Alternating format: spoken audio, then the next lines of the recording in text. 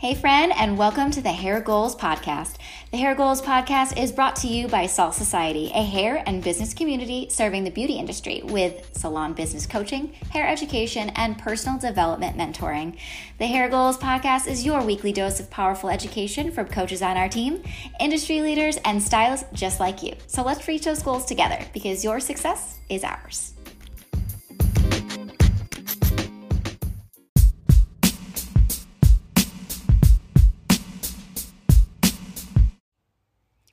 Hey all, it's Sarah, Salt's marketing manager and coach, and welcome back to the Hair Goals Podcast.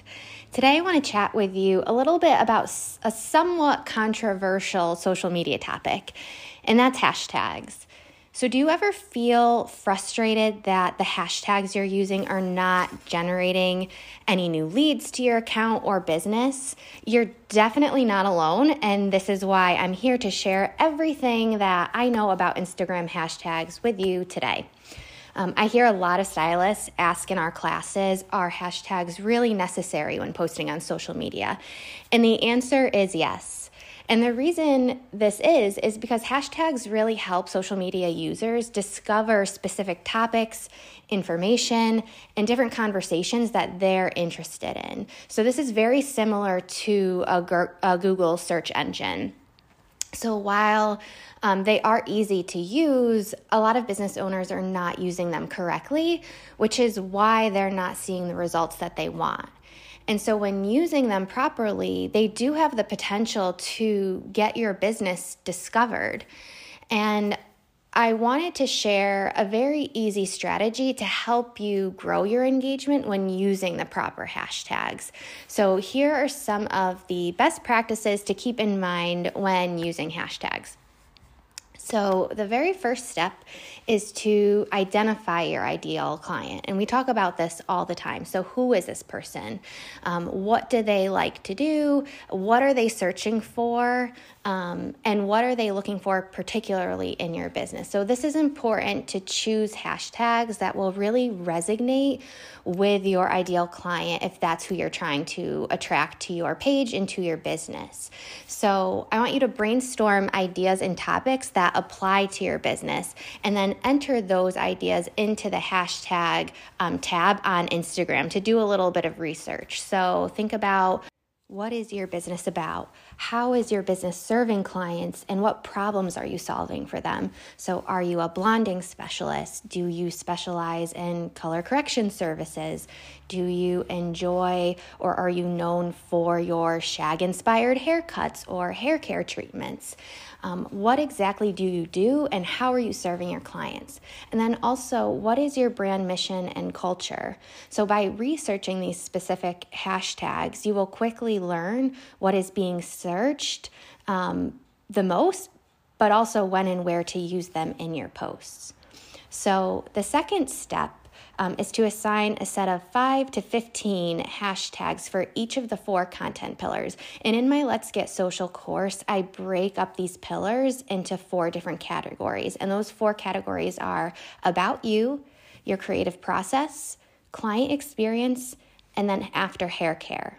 So coming up with 5 to 15 strong hashtags that pertain particularly to each of these pillars. Then the third step is for each post, you're going to choose 5 to 10 visual hashtags for your ideal client would be interested in.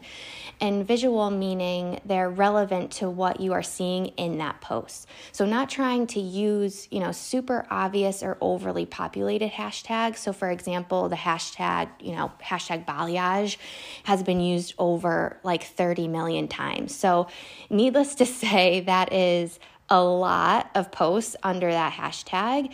And unless you have an account with tens of thousands of followers and have really high engagement already, you're just not going to rank at the top of that hashtag search. So what I suggest doing is really researching those hashtags your clients are using on a day-to-day basis to locate your type of services.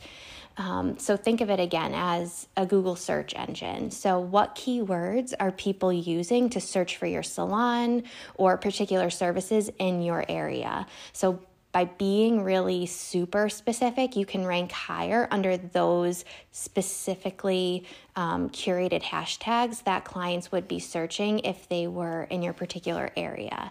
So using local hashtags to reach people in your community. For example, at Salt Hair, we're obviously located in Cheshire, Connecticut. So the hashtag CT Blonde Specialist has less than 1,000 posts under it, which gives you a much higher chance of showing up at the top of those search results, especially when somebody is trying to look for your service in a particular area. So we're using CT because that stands for Connecticut. The fourth and final step is to make sure that you're choosing 5 to 10 additional content hashtags for your ideal client and what they would be searching for this post. So these hashtags refer to your business directly. Examples of these could be like hashtag female-owned business or hashtag lady barber. Again, researching what your ideal client is using to find accounts like yours in their area.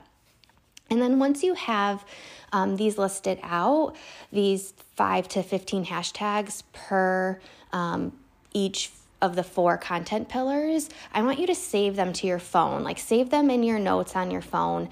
That way, when you're planning out your content, whether it be a reel or a carousel image or a static image post, you can revert back to this list of converting hashtags and select which ones work best for that particular post topic. So besides this 4-part little strategy, some additional tips to keep in mind when you're using hashtags are definitely make sure that you're putting these hashtags in the actual caption and not in a separate comment. I know this is a controversial thing. People suggest doing either or, but it's definitely much more challenging for Instagram's algorithm to pick up your hashtags if they're in a caption or in a comment instead of a caption, which then defeats the whole purpose of using them. So they should always be added to the bottom of your caption in order to give you the best chance of ranking in the tags tab. The last tip that is super important is to manually type and select each individual hashtag when you're captioning that post. So even though I said to save them to your phone, I would still not suggest copying and pasting them into your post. So again, each post should have a completely different set of hashtags based on the visual content and pillar categories that we just talked about. So that kind of sums up this episode. I hope that it helped clear some questions and concerns about hashtags up for you and also just gave you some new ideas and inspiration on how to kind of tackle hashtags going forward. But if you do need something a little bit more visual, you can head to our show notes where I've actually created a free download for you to refer back to. And as always, if you have any questions, you can reach out to our team of educators and myself on our public Facebook group, or you can DM me directly at sarah.fasolo on Instagram. And that's it. So have a great day and happy hashtagging.